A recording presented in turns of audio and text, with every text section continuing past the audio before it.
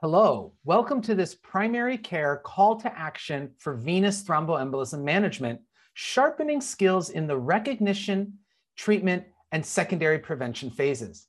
My name is Jeffrey Barnes. I'm a cardiologist and vascular medicine specialist at the University of Michigan, and I'm joined by my good friend and colleague, Dr. Tracy Minichiello, who's professor of medicine at the University of California, San Francisco.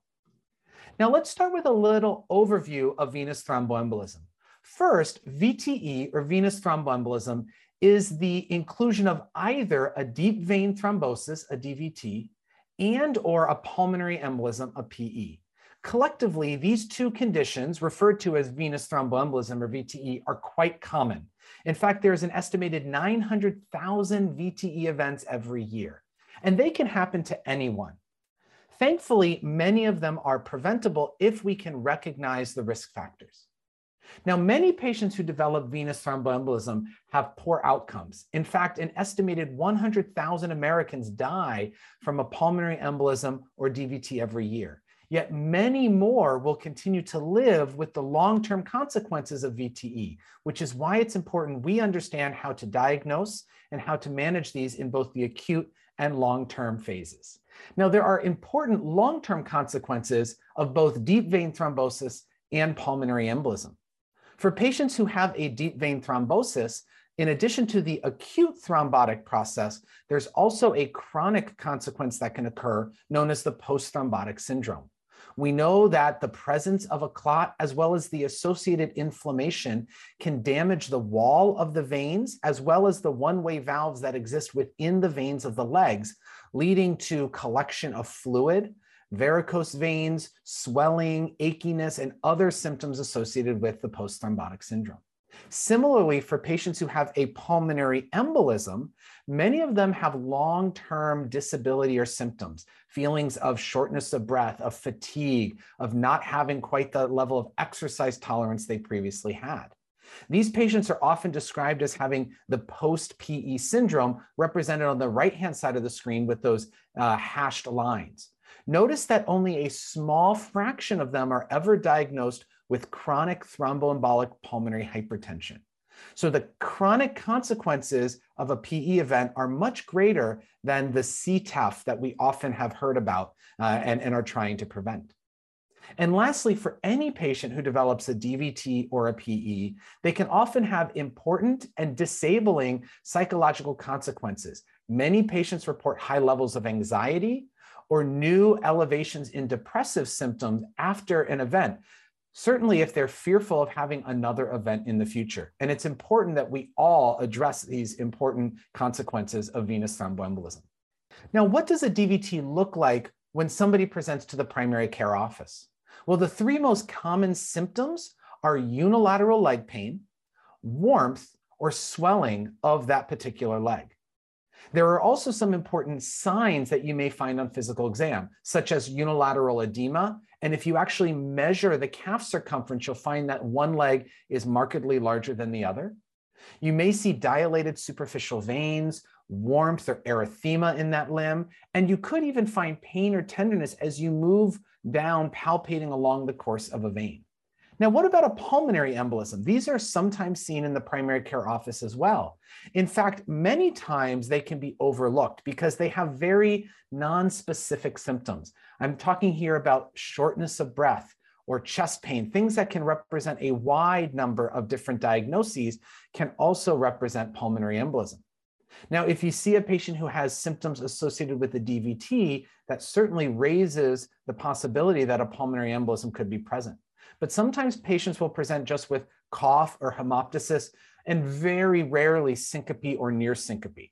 So we need to be really diligent in thinking about pulmonary embolism and whether patients have risk factors such that they need further evaluation so that we don't miss the diagnosis. So there are a couple tools that we use when we think about making a diagnosis. First is we establish a pre-test probability. This is most commonly done using the Wells score, and there's one both for DVT and for PE. Once you categorize somebody into either low, moderate, or high risk based on that pre-test probability score, you then follow up with confirmatory testing. For low-risk patients, this is often using the D-dimer test, where a negative test can be helpful to rule out a DVT or PE. And then for those intermediate and high-risk folks, you'll probably go ahead and do imaging. Now, it's important to know that that D-dimer does not have a fixed value for all patients. Yes, there's a threshold of about 500 micrograms per liter, but we actually allow that threshold to go up as patients get older. So we often talk about 10 times their age as being the cutoff point for a positive or negative D-dimer when it's combined with a pretest probability score like the Wells score. Here are the two different Wells scores. On the left, you'll see the Wells score for deep vein thrombosis, and on the right, you'll see the Wells score for pulmonary embolism. And these are a compilation of different risk factors, but also signs and symptoms that you might find. It's important to note that each of these includes an element that asks whether DVT or PE is the most likely diagnosis. Because if other things are more likely, it actually reduces the pretest probability that your patient has a DVT or PE. But if this is the leading item in your differential, then you would go ahead and work up that patient for a DVT or PE. Now, this is a great diagram for how we can approach the workup. As we see a patient who we suspect may have a DVT, you compute that pretest probability Wells score. If they have a low pretest probability, meaning the likelihood is less than 10%, that is a great opportunity to go ahead and do the D-dimer test. Because if it's negative, if it's low, you can rule out DVT with no further workup. But if it's high, you'll go ahead and perform the confirmatory imaging. That same imaging, meaning a whole leg ultrasound or a proximal leg ultrasound, is also what you would use for a patient with intermediate or high-risk DVT. We don't use a D-dimer in that situation. It's really a similar setup for patients with pulmonary embolism. If you suspect a pulmonary embolism, you calculate your pretest probability score. If that's low, or in this case, possibly even intermediate, go ahead and perform the D-dimer test. If that is elevated, then you would use either a VQ scan, or most likely we're going to do a pulmonary angiogram CT scan to confirm the diagnosis. But if that D-dimer was negative, no PE is found and that person can be ruled out. Now, if you've diagnosed somebody with a pulmonary embolism, or perhaps they've been diagnosed in the emergency department, they're further going to be risk stratified. What's the likelihood of having a complication following their PE? And the PESI score, the Pulmonary Embolism Severity Index, is a commonly used score to estimate 30-day mortality. Now, you may see some of these patients because there's increasing enthusiasm in outpatient management of PE. Somebody who presents to the emergency department gets diagnosed with a PE, but is found to be at low risk, what we would call a PESI class 1 or 2. They may actually be discharged home without ever being admitted to the hospital, and the plan would be for rapid follow-up in the primary care setting. So these are patients in whom you should be aware and be able to provide rapid follow-up to ensure that they're getting appropriate therapy. I'm going to turn it over now to Dr. Minichiello, who's going to walk us through our first case. Thank you, Jeff. That's a fantastic and whirlwind introduction to this field. Let's apply what Dr. Barnes just taught us to a case. So this is Jackie. Jackie is 57 years old, and she comes in for a 1-week visit following a cholecystectomy. Now, she notes that she has new leg discomfort onset since the surgery. She is completely hemodynamically stable. Her weight is at her baseline. Her BMI is 31, weight is 123 kilograms. She's slightly hypertensive, 142/77, but she runs that in that range. She has no respiratory distress at all, but her right leg is quite swollen, larger than the left leg, and it's erythematous and edematous. She doesn't have any prior history of DVT or PE. She does not have cancer. She's postmenopausal, and she's a non-smoker. And the medications she's on right now, she has a pain regimen postoperatively, and she takes antihypertensives and a statin. So let's think about her pretest probability, as Dr. Barnes just taught us. We'll apply the Wells criteria. So for Jackie, she's going to get a point for having had recent surgery, a point for the calf swelling we found on exam, a point for the fact that she has an entire leg that's swollen, and another point for pitting edema. So she gets a total of 4 points in the Wells criteria, which puts her in a high pretest probability range. For patients with high pretest probability, we're not going to get a D-dimer because no matter what the results are of the D-dimer, we need to proceed to ultrasound. So we're going to go right to ultrasound. And unfortunately, her ultrasound indeed shows an acute right popliteal deep vein thrombosis. So now we have to think about how we're going to treat Jackie.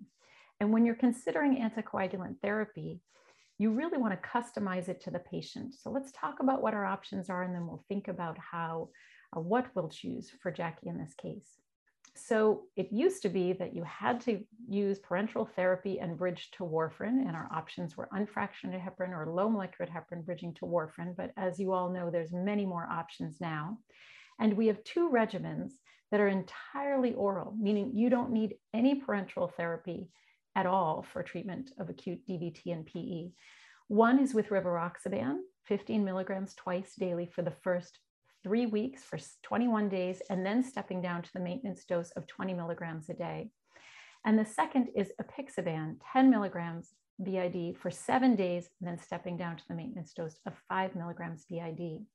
While there are other DOACs, or directly acting oral anticoagulants, that can be used to treat acute VTE, like dabigatran or edoxaban, if you use either of these, you do still have to use parenteral therapy first for a period of time for 5 to 7 days. Then you switch to that oral anticoagulant because they're not approved for monotherapy the way rivaroxaban and apixaban are.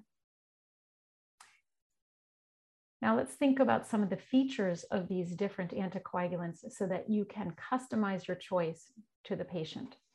So as I mentioned, rivaroxaban and apixaban, immediate onset of action, and you're able to use oral monotherapy, meaning no parenteral lead-in for these. It's important to remember that of the new agents, dabigatran, or the newer agents, dabigatran, rivaroxaban, apixaban, and edoxaban, all of them rely to some degree on the kidneys. Dabigatran the most, about 80%, apixaban the least, about 20%, where warfarin does not at all. This is something you'll keep in mind when you're customizing your anticoagulation selection to your patient. For rivaroxaban, remember that its bioavailability depends on taking it with food. It must be taken with a meal. This is really important to think about in patients who are struggling with food security. That may not be the best agent for them. Now, a number of people have expressed concerns about the use of some of the directly acting oral anticoagulants, the concern about the lack of reversibility, which used to be something that led people to favor warfarin.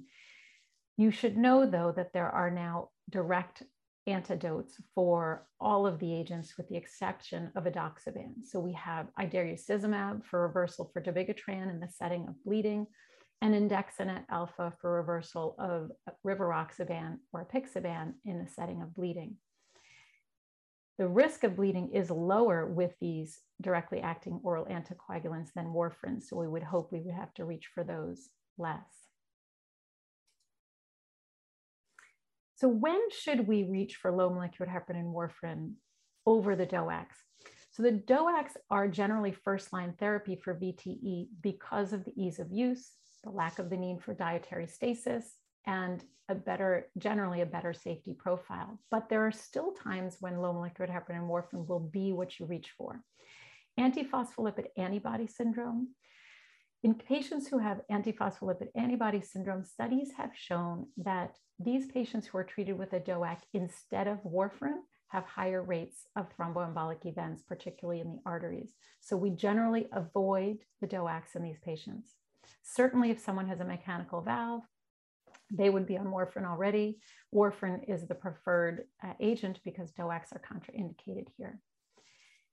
Remember that for some people, access to DOACs is a challenge. Affordability is an issue. So you want to make sure if you're reaching for a DOAC that they can indeed afford that therapy.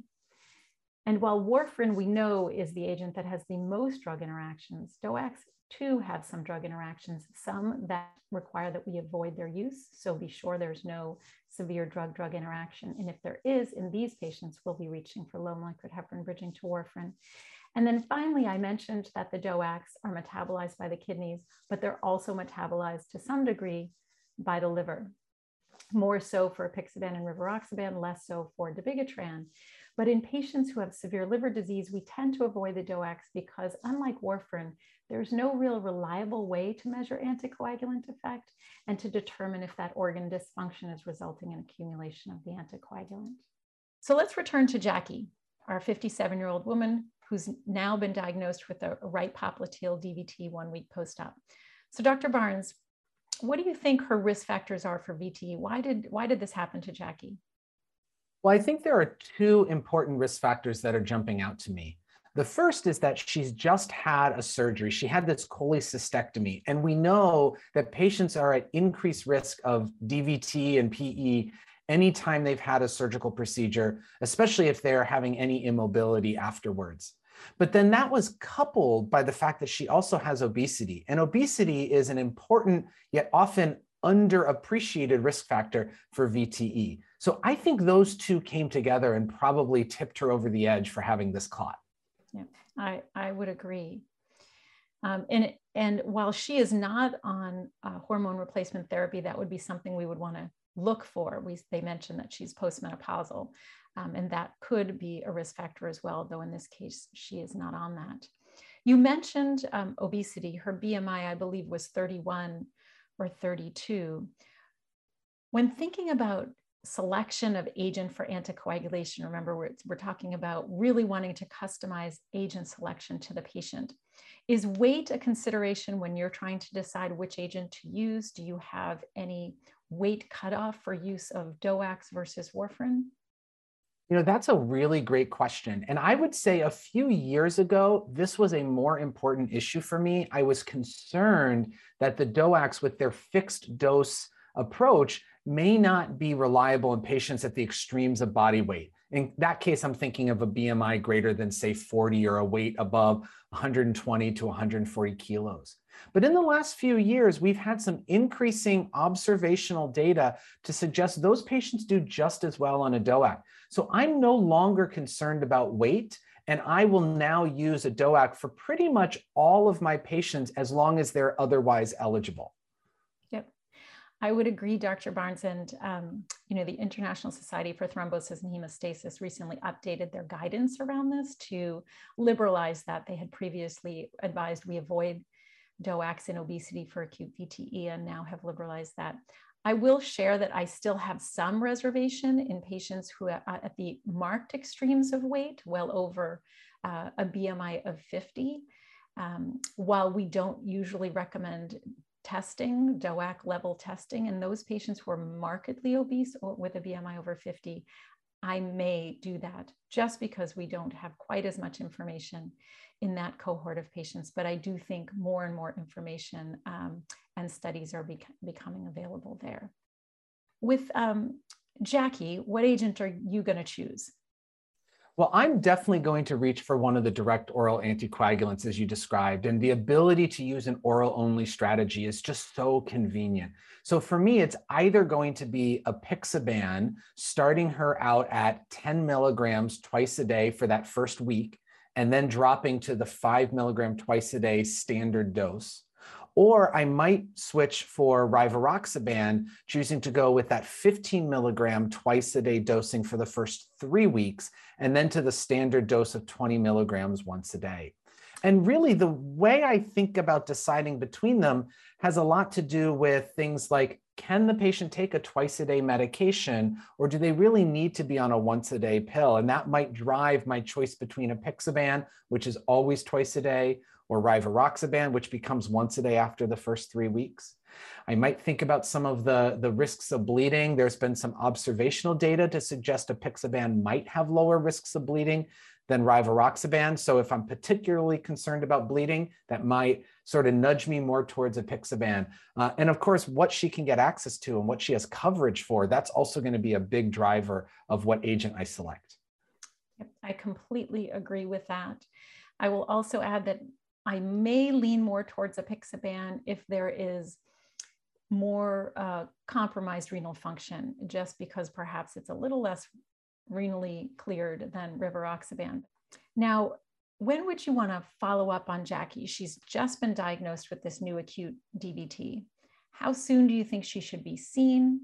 And what are the things that you would want to emphasize for her that would make her, where you would want her to reach back out to you for follow-up? Well, I think one of the first things I want to make sure is that she can get through that first transition pretty well. As we've mentioned, both apixaban and rivaroxaban have these higher total daily doses, either for 1 or 3 weeks before they transition. And I want to make sure she makes that transition appropriately. That may be a great opportunity for a nurse or one of the team members just to contact her and say, are you ready to make this switch? It's also a really good opportunity to use the starter packs, which have that entire first month built in. So you're not giving multiple prescriptions. The patient, it's much easier for them to know exactly which pills to take how many times a day. But then I'm probably going to continue to follow it and have some sort of a follow-up within the first month or so to make sure she's not having any complications related to bleeding, that she's gotten the prescription and that she's able to continue to get the prescription for the first several months. And to make sure that she doesn't continue to have new symptoms that would suggest a new clot somewhere. So those would be the kinds of things I would follow up with her. So probably a phone call within the first week, and then maybe a return to clinic at about the 1 month mark or something like that. And Dr. Barnes, would you be prescribing graduated compression stockings? Do you think she needs those? I usually use graduated compression stockings for the purpose of symptom relief. So if a patient is having significant symptoms related to their DVT, that can be helpful. But if they're not having significant symptoms, it's not necessarily going to prevent the future clot. That's really the role of the anticoagulant. So I base my decision on their symptoms. And if they have swelling and if that's bothersome, then some sort of a leg wrap, whether it's temporary with an ACE bandage or whether it's more of that graduated compression stocking, can be quite helpful. And based on Jackie's signs and symptoms, this does not sound to be severe DVT. She certainly didn't have signs of phlegmasia, but that is an important thing to think about, particularly in patients who have a more proximal iliofemoral DVT, that these are folks that we would consider referring to our vascular surgery colleagues, because when thromboses are this advanced and this dramatic, they may be candidates for more aggressive interventions like thrombolytics and mechanical thrombectomy. What is your practice around this, Dr. Barnes? It's such a great question. I always advise my patients to monitor their symptoms. By the time we put them on an anticoagulant, their leg symptoms should start getting better day over day, not getting worse. If anyone finds their symptoms are getting worse, they need to come back and see me right away. Certainly if they have swelling of the entire leg, if they start to notice significant discoloration of the leg, and any loss of feeling or cold sensation, any of those types of things are big red flags. Now, thankfully, they're quite rare, but those are the things I'm going to warn a patient to look for and get in contact with me ASAP. Otherwise, they should notice over the first 2 or 3 days that their swelling gets better, the discomfort gets better, and that's a patient who's going to do well with anticoagulation alone. Great, thank you. So now I will hand it back over to Dr. Barnes as we move through the territory of venous thromboembolic disease. Great. Well, let's go ahead and discuss another case, because I think it's going to help us think about some of the important management decision-making elements of patients with DVT and PE. This is a case of Ariel. She is a 47-year-old woman who developed some severe calf pain about 2 days ago in her right leg. Now, notably, she has just returned on a flight from Bangkok, Thailand, back to New York City 3 days ago, so just before this event happened. Now, when you see her in the office, you see that her vital signs are fairly normal. Her heart rate, her respiratory rate, her oxygen saturation, her temperature, those are all within the normal range. She has a normal blood pressure, and in this case, her BMI is actually normal as well at 24. Notably, she does have a history of chronic kidney disease, and her estimated glomerular filtration rate is 45. When you go ahead and measure her calf, you notice that her right calf is about 5 centimeters larger than her left calf. And you do see swelling of that entire leg. There's a little bit of localized tenderness with some pitting edema in that leg. And she tells you that she's never had a blood clot before, no history of cancer, and she's a non-smoker. She quit smoking about 12 years ago. Her medications do include an oral contraceptive pill, and that includes both progesterone and an estrogen agent to it. And she's also taking a multivitamin that has iron. We go ahead and calculate her pretest probability using that same Wells score for DVT. And as you can see, she'll get points for having calf swelling that's more than 3 centimeters greater in the affected leg. The entire leg is swollen. There's localized tenderness and pitting edema. That gives her 4 points and puts her in the high-risk group. So again, this is a patient for whom we have a high suspicion for DVT. There's no role for a D-dimer test. Go ahead and perform the lower extremity ultrasound. Dr. Minichiello, I want to stop here and ask you a little bit. When you hear this case, what are some of the risk factors that are coming out for you as to why this patient may have a DVT? Good question. This is a young woman, so we really want to think about why this might have happened to her. That flight that she just took is a really long one, from Thailand to New York City. And we know that airline travel increases the risk of thrombosis. And as the duration of flight goes up, the risk of thrombosis goes up, with the inflection point somewhere around 4 to 6 hours. So this was probably quite a long flight. So that's one risk factor. And then you also mentioned that she's on an oral contraceptive agent that includes estrogen and progesterone, and estrogen containing contraceptives we know are associated with an increased risk of thrombosis. Thrombosis is often due to multiple risk factors that layer on, and this is a perfect example of that perhaps it's the OCP plus the flight that has pushed her over. Perhaps she also has an underlying predisposition. But those are the things that I am thinking of now.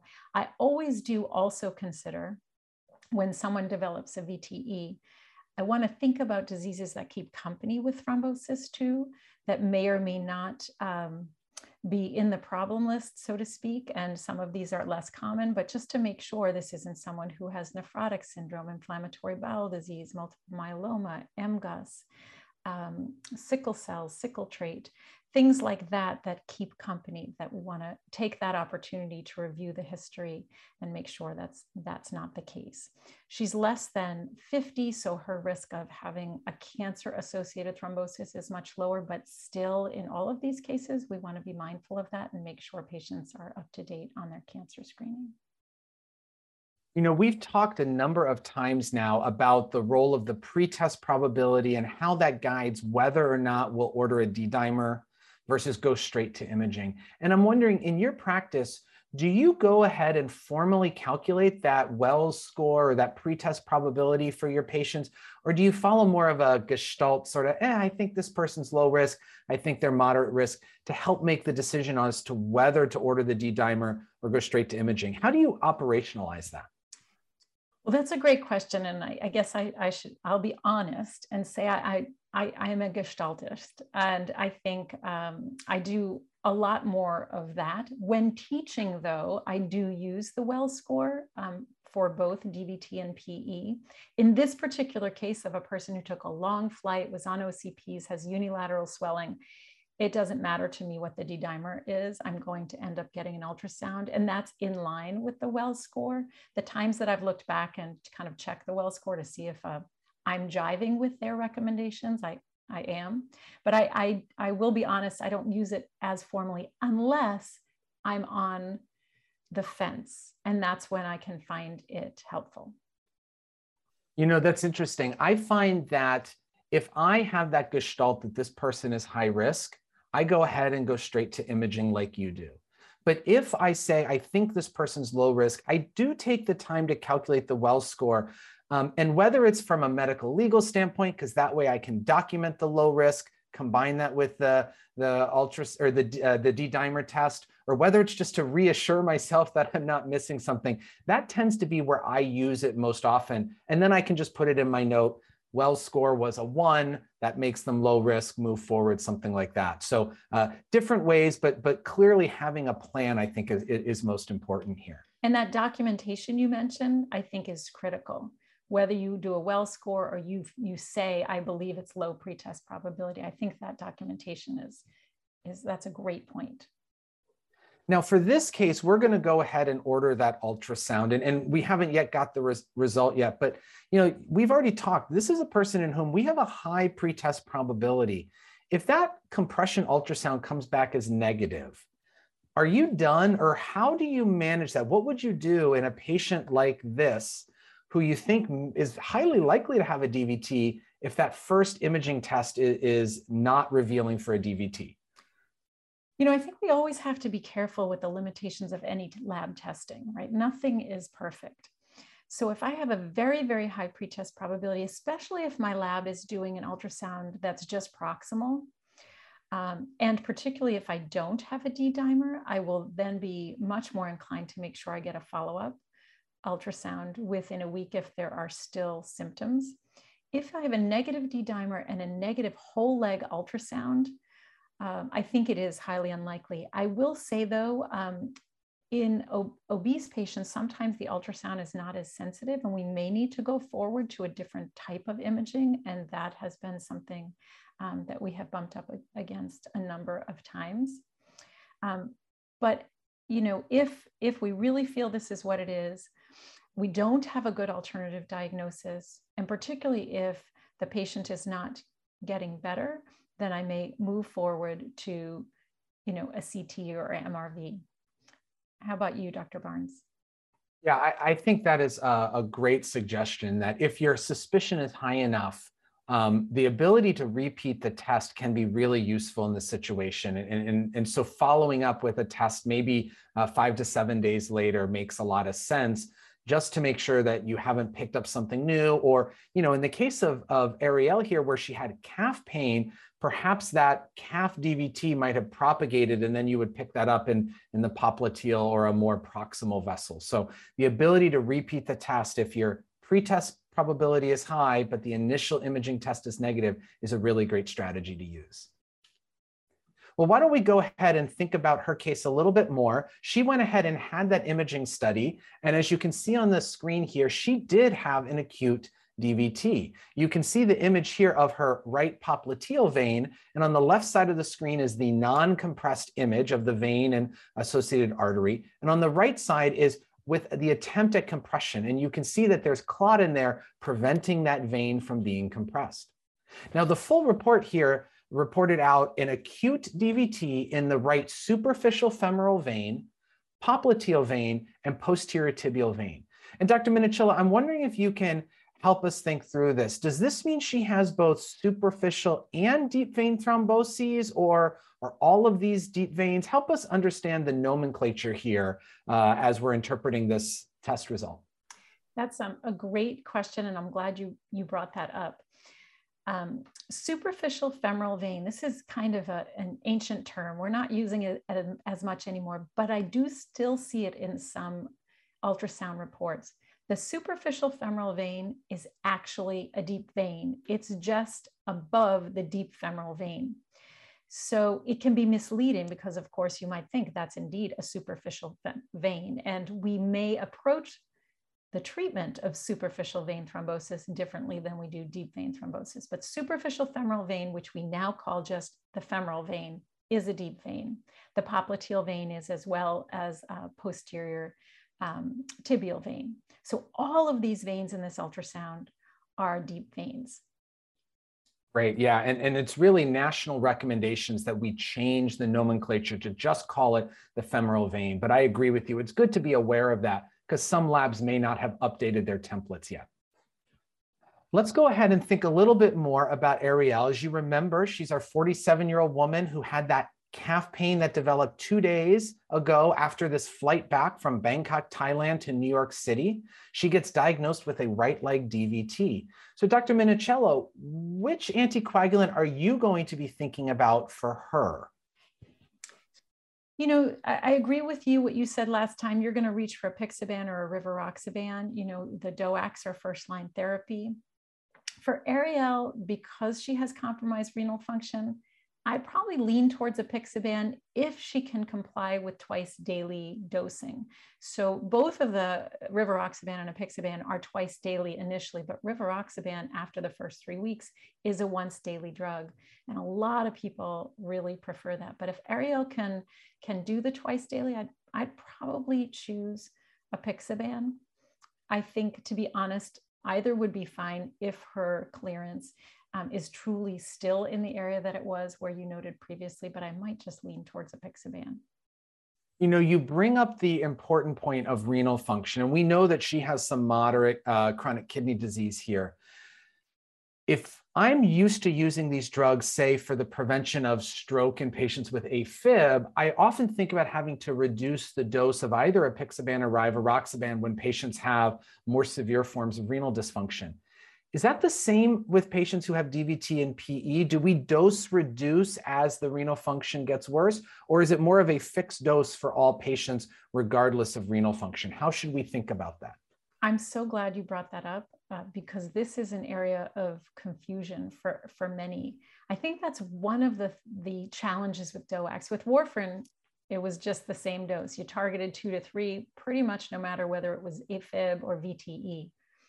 With the DOACs, the dosing algorithms are different. The VTE dosing is different from the AFib dosing. And as you saw that, as Dr. Barnes outlined, you know, you have 3 weeks of higher dose rivaroxaban or a week of higher dose apixaban.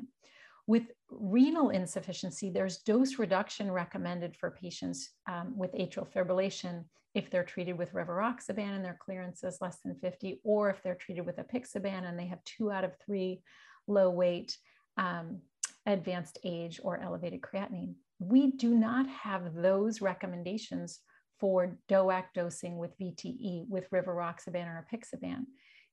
There's no dose reduction recommended for acute VTE treatment with apixaban or rivaroxaban. And I know I just said that twice, but I did it on purpose because this is definitely an area of confusion, and we still see this a lot in our hospital.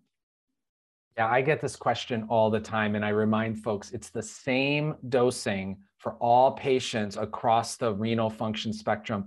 Perhaps those with end-stage renal disease, we may consider not using a DOAC if we're not comfortable, but if we're going to use a DOAC, it's the same dosing for all patients. And I agree, that's such an important point.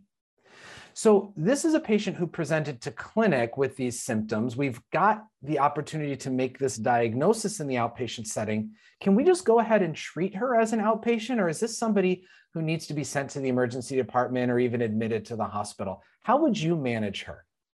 So I think whenever possible, we try to treat people in the outpatient arena. Admission to the hospital is becoming more and more complicated. And as you know, any admission to the hospital, there's risk for other adverse outcomes. So in patients with DVT, we're thinking about admitting to the hospital if we cannot control the pain with oral agents. If the patient is at very high risk for bleeding with initiation of anticoagulation, and certainly if the patient has compromised venous blood flow, right? If we're talking about phlegmasia or something like that, or if we're thinking this is a patient who may need urgent evaluation for more aggressive interventions like thrombolysis or mechanical thrombectomy. And also if there are issues with access to medication or concerns with adherence and safety. But the vast majority of patients with acute DVT, and as you were mentioning, many patients now with acute pulmonary embolism can be treated successfully and safely in the outpatient arena. I agree with that. And I always encourage my colleagues to leverage their outpatient resources to make that a reality. Know who can support you if you're initiating anticoagulation for a patient with an acute DVT or even an acute PE, and you need support from a specialist, or you need to know that your lab can get the results back quickly. Having those robust systems really helps to keep people out of the hospital. And we know patients don't want to be in the hospital if they don't need to. So the next question here is going to be how long to treat this patient for. We've initiated therapy, probably using one of our oral only strategies, but how long do we need to continue therapy? And so we're going to go through a couple slides that helps us think through that process. You know, it's important to think about the recurrence risk because that's really going to dictate how long we want to keep somebody on an anticoagulant. And these are some relatively simple numbers that I like to keep in my head as good estimates of risk of recurrence.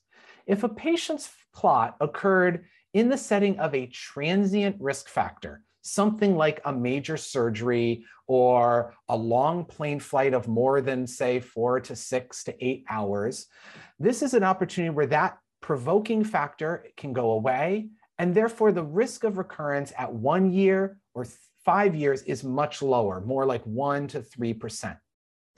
If this person had a more minor provoking risk factor, something like a short plane ride or a short car ride, that might be somebody who's at a bit of a higher risk of recurrence. And I'm not sure exactly whether they're going to need long-term therapy or not. If I can't figure out why this person had the clot, this was an unprovoked or does not have any sort of a transient risk factor, or if they have a persistent risk factor, I'm thinking about things like obesity, thinking about chronic inflammatory conditions. These patients are at even higher risk of recurrence. These patients often will benefit from long-term therapy.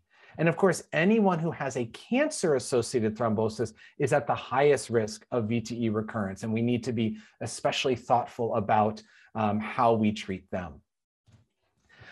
That risk of recurrence needs to be paired with the estimated risk of bleeding. And this is a figure that I use to sort of conceptualize this. There are no absolute numbers here, but this is how I think about it. If you look at this figure, on the y-axis is our estimated risk of VTE recurrence. Those at the bottom are at the lowest risk of recurrence. Those are the major but transient risk factors like the long plane ride, like the surgery or immobilization. But as you go up that y-axis, you see that the risk of recurrence gets higher. Now, along the x-axis, that's along the horizon here, that's the risk of bleeding. Hopefully, many patients are towards the left side, low risk of bleeding, but we know that some are at higher risk of bleeding. Maybe they've previously had a bleed before, they have chronic kidney disease, they have low platelets, they need to be on antiplatelet medications. And we need to integrate the risk of recurrence with the risk of bleeding when we make a decision as to who gets extended therapy and who does not. So if you look at the first marker here, that's the circle with the 1, you can see this is a patient who is at very low risk of VTE recurrence. It does not matter what the risk of bleeding is, they probably don't need to be on long-term anticoagulation. This may be somebody who had a surgery like our first case. This was a surgically provoked clot. As long as they don't have another surgery, their risk of recurrence is pretty low. But as you move now to circle number 2, you see that the risk of recurrence has gone up, but the risk of bleeding has not changed significantly. This is somebody who probably would benefit from long-term therapy. Maybe this was a first unprovoked VTE event in somebody who does not have very many bleeding risk factors. That person I'm going to offer extended therapy to. On the other hand, if you move across to spot number 3, this is a person with a similar risk of VTE recurrence. Again, maybe an unprovoked venous thromboembolic event, but now they're at much higher risk of bleeding. Perhaps they've recently had a bleed, they have thrombocytopenia, maybe they have to be on antiplatelet therapy for their recent coronary disease, something like that. This is a person in whom maybe that risk-benefit ratio has shifted, and I may not put that person on an extended therapy, that the risk of bleeding would outweigh the risk of VTE recurrence. There are no absolute numbers here, but this is how I sort of conceptualize it. Dr. Minichiello, does this match with how you approach thinking about bleeding risk, recurrence risk, and deciding who gets extended versus shorter courses of anticoagulation, or how do you adapt this for your practice? Yeah, I completely agree. And I will tell you that maybe 50% of my practice in hematology is this question. I have a thrombosis clinic, and this is the question that people ask: how long should I keep this individual person on anticoagulation? And I like this figure because it really highlights that you do have to think about that bleeding risk. And while the recurrence risk might be high, the bleeding risk may outweigh that. This really is a case-by-case consideration, unless it's a slam dunk, like a major provoked thrombosis, or someone who had an unprovoked thrombosis and now has had a major bleed. Most people fall in the middle there. trying to, think about risk versus benefit for extended duration therapy. And then I would just remind folks, if there is a person who had unprovoked thrombosis, but we're going to stop anticoagulation because of their risk of bleeding, we really want to remember to protect them around high-risk times in the future. That's an opportunity to educate them if they're going to have another surgery or a long plane flight or that kind of thing. Maybe that's when we'll think about offering some prophylaxis to try and prevent their recurrence in the future. But yes, Dr. Barnes, this is the exact approach that I take. The other question I get around this is, well, rather than 3 months of anticoagulation, what if I gave them 6 months? Or what if I gave them a year of anticoagulation? Would that extra time be helpful? And my answer to that is it's helpful as long as the patient is on their anticoagulant. What I'm showing you here is a really great study where patients who had an unprovoked DVT or PE were all given 6 months of anticoagulation. And after they finished that 6 months, half of them were randomized to continue on their anticoagulant for another 18 months, a total of 2 years. That's the group that's listed in blue labeled warfarin. The other half of patients after that first 6 months were randomized to receive placebo. That's the group in yellow. And what you can see is after 6 months, those who received placebo immediately started having clots. That's what we would expect. Without the protection of anticoagulation, patients will have recurrent events. But the group that received that extended warfarin duration for up to 2 years, they had hardly any clots while they were on warfarin. But at that 2-year mark, what you see labeled here is 18 months after randomization, they stopped warfarin as well. And as soon as they stopped warfarin, they immediately started having clots, almost at the same rate as those who had previously been on placebo. So what it really tells me is it's not about how long you're on the anticoagulant. It's about whether or not you're continuing to use the anticoagulant. So for me, we constantly have to reassess the risk and benefit ratio and decide, should this patient continue on their anticoagulant? And you need to reinforce to a patient, it's so important to stay adherent to your medication so that you'll get the benefit of reducing the risk of recurrent VTE. And this is really echoed in most of the guidelines. Here are the 2 most recent leading guidelines in this space from the American College of Chest Physicians, the CHEST 2021 guidelines, and the American Society of Hematology, or the ASH 2020 guidelines. And they both say that if your risk of recurrence is low because of a provoked transient risk factor event, you should receive a short course of either 3 or 3 to 6 months of anticoagulation. But everyone else, those with unprovoked VTE, those with chronic risk factors, those with recurrent VTE, and those who have cancer-associated VTE should be considered for extended duration beyond that initial 3 to 6 months, as long as the bleeding risk is not prohibitive. And so we have a couple choices in this space.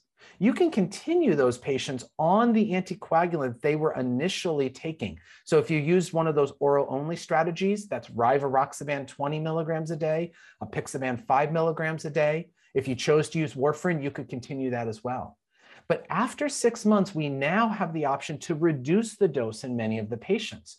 We can cut the dose of either rivaroxaban or apixaban in half in this extended duration or secondary prevention phase. So that would mean rivaroxaban 10 milligrams once a day or apixaban 2.5 milligrams twice a day. Dr. Minichiello, can you maybe walk us through a little bit of when you use these half dose or reduced dose regimens in that secondary prevention or extended treatment phase? What are the types of patients where you'll often use this strategy? Sure. I always try to, I tell my patients, I always try to take them off of medications when I can, or give them the lowest dose of a medication that is possible that will be effective. So I love these options for rivaroxaban and apixaban, these low dose options. I'm certainly going to reach for this in patients who are maybe not such high bleeding risk that I'm not going to continue anticoagulation, but I'm a little bit more worried.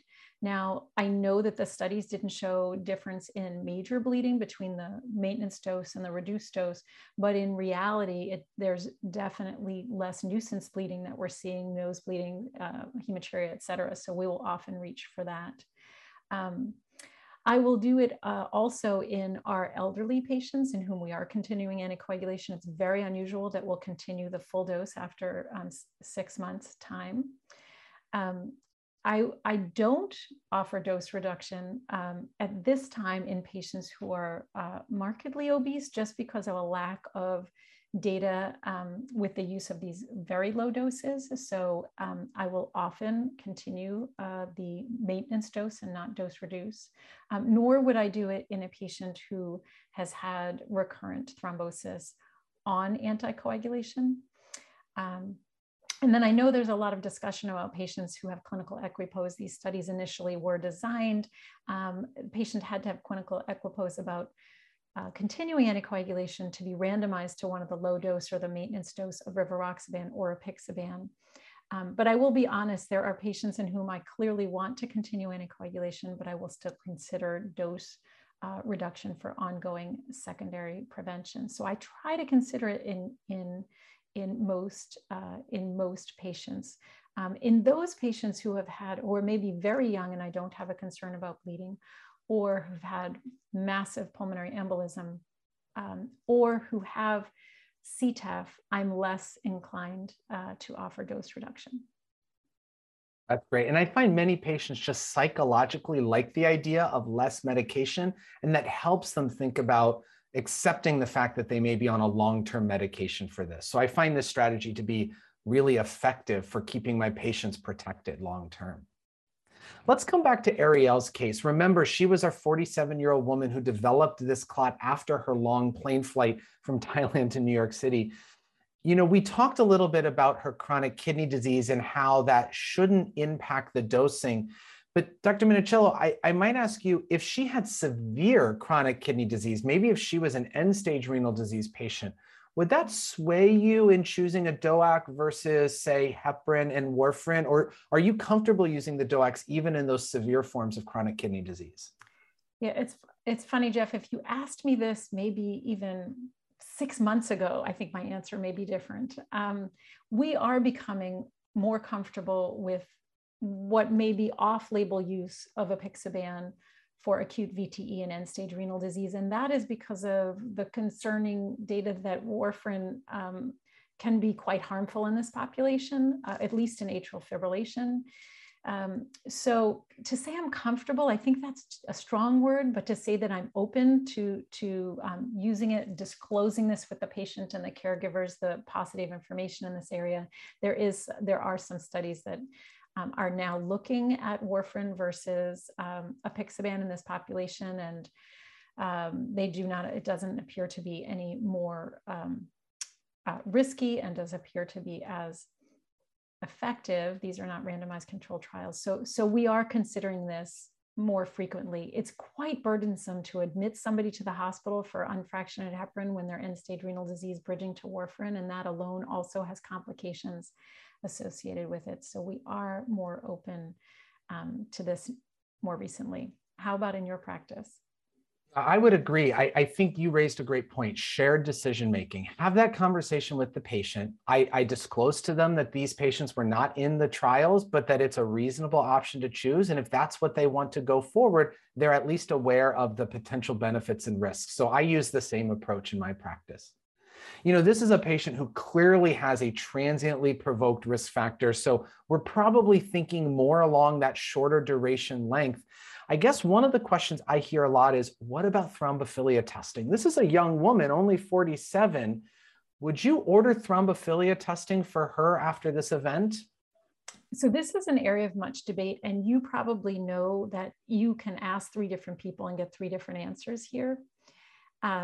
So I am inclined to do thrombophilia testing, at least some, in younger patients with thrombosis that's not majorly provoked. Like, I mean, if she had a hip replacement, I probably wouldn't. Or if she had major trauma with multiple long bone fractures, I may not.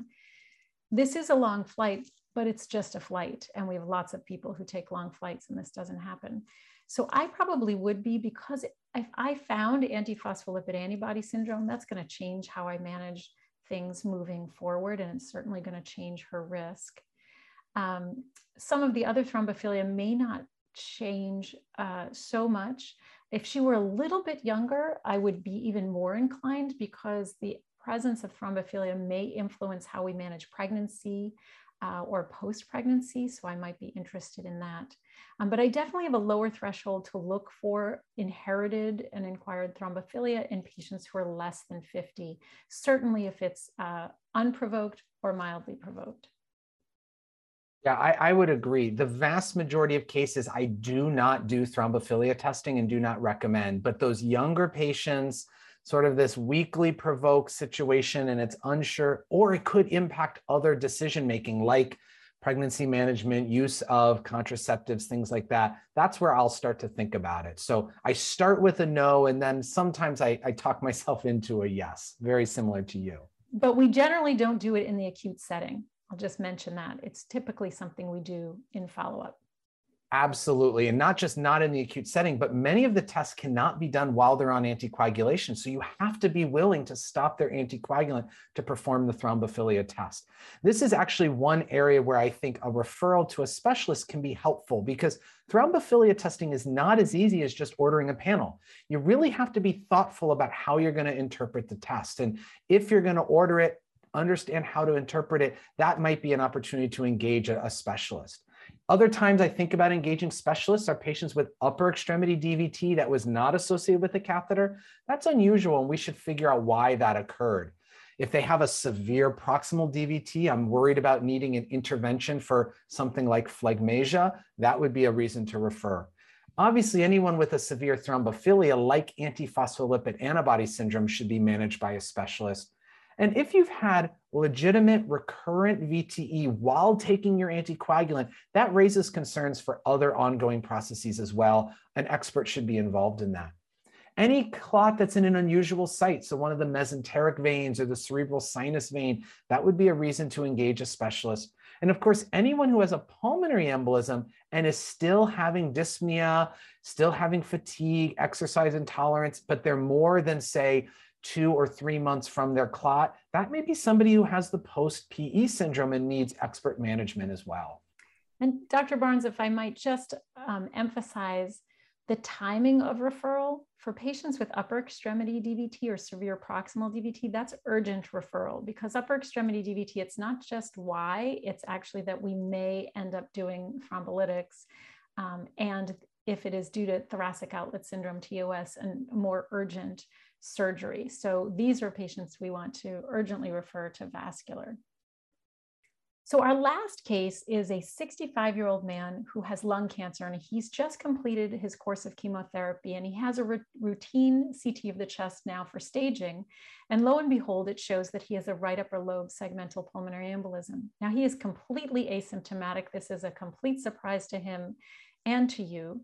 He's hemodynamically stable. His oxygen level is normal. His exercise capacity is normal. So should you offer anticoagulation for this incidentally noted asymptomatic pulmonary embolism? And if so, what would you use? So Jeff, how would you approach this incidental pulmonary embolism in this patient with lung cancer? You know, incidental subsegmental PE is something we used to think maybe we don't need to treat, but we have some newer data suggesting it may still be a marker of future thrombotic events. And then add on to the mix here that this is a patient who had not just subsegmental, but segmental PE, so it's a little larger, and that's in the setting of cancer. This is absolutely somebody who I would treat with anticoagulants. Now, historically, I would have used low molecular weight heparin because that was our go-to for anyone with cancer-associated thrombosis. But we now have pretty robust and good data saying that our direct oral anticoagulants, edoxaban, apixaban, and rivaroxaban can all be very effective in patients with cancer-associated VTE. So just for ease of use, I'm probably going to reach for one of those to treat this patient. And are there certain cancer types or scenarios where you would not reach for the DOAC first line, or you would be more inclined to go to the previously more popular option of low molecular heparin?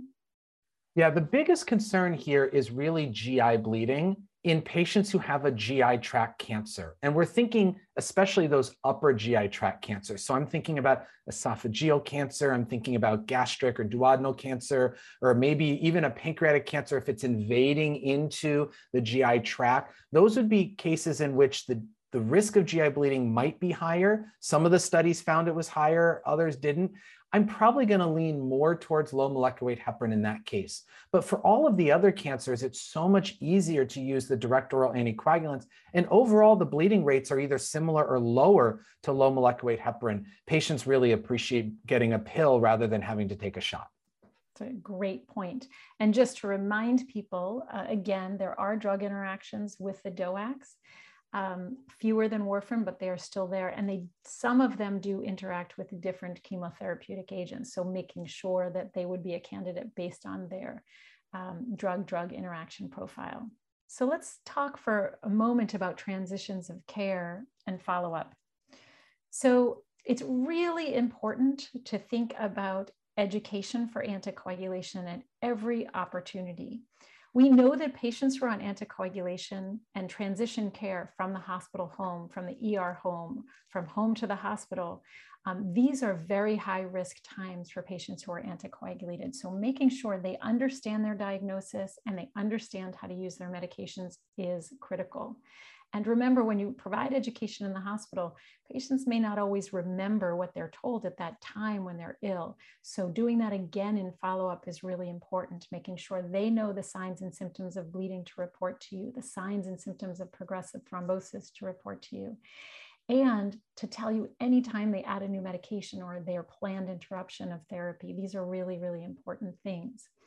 Make sure that the patient has access to the medication that has been prescribed. This is particularly important coming out of the emergency room or the hospital. They'll often be given a medication, but not necessarily have access to it based on affordability at that present time or even in the future. So that's critical. Remind patients to request refills for these medications in advance, particularly in acute VTE. You do not want to miss a dose of medication. So we want to make sure they don't run out. And as Dr. Barnes mentioned, assess for anxiety and depression that may follow on the heels of a diagnosis of DVT or PE. There are good resources the National Blood Clot Alliance offers, and there's patient support groups there. The website is there for reference. And then for patients who have pulmonary embolism, particularly if they're treated outpatient, you want to follow up in very short order within the next few days after discharge to make sure that they're doing well. And then following up at least at 3 months time, making sure that they're getting back to baseline, because if not, they may need a referral for echo or on to a pulmonary. There are a number of resources available for providers regarding anticoagulation care. The Anticoagulation Forum Center of Excellence is a fantastic resource. They have bridging guidelines, how to transition between agents, order sets. Mackie Anticoagulation Toolkit is a gold mine. I recommend people take a look and consider downloading resources there. And then for drug-drug interactions, we listed these 3 websites. It's important to note that the prescribing information for the DOACs for drug-drug interactions is not comprehensive. It gives you suggestions, and it kind of leaves you to do a lot of work yourself, and these websites are very helpful. Well, Dr. Minichiello, thank you for joining me today. This was just a wonderful discussion, and I know I learned a lot, and I'm sure everyone who's been listening in has learned as well. I want to thank all of you for participating with us. We hope you have enjoyed this and found it useful for your clinical practice, and we hope to see you soon in another session. This activity is certified by PVI, Peerview Institute for Medical Education.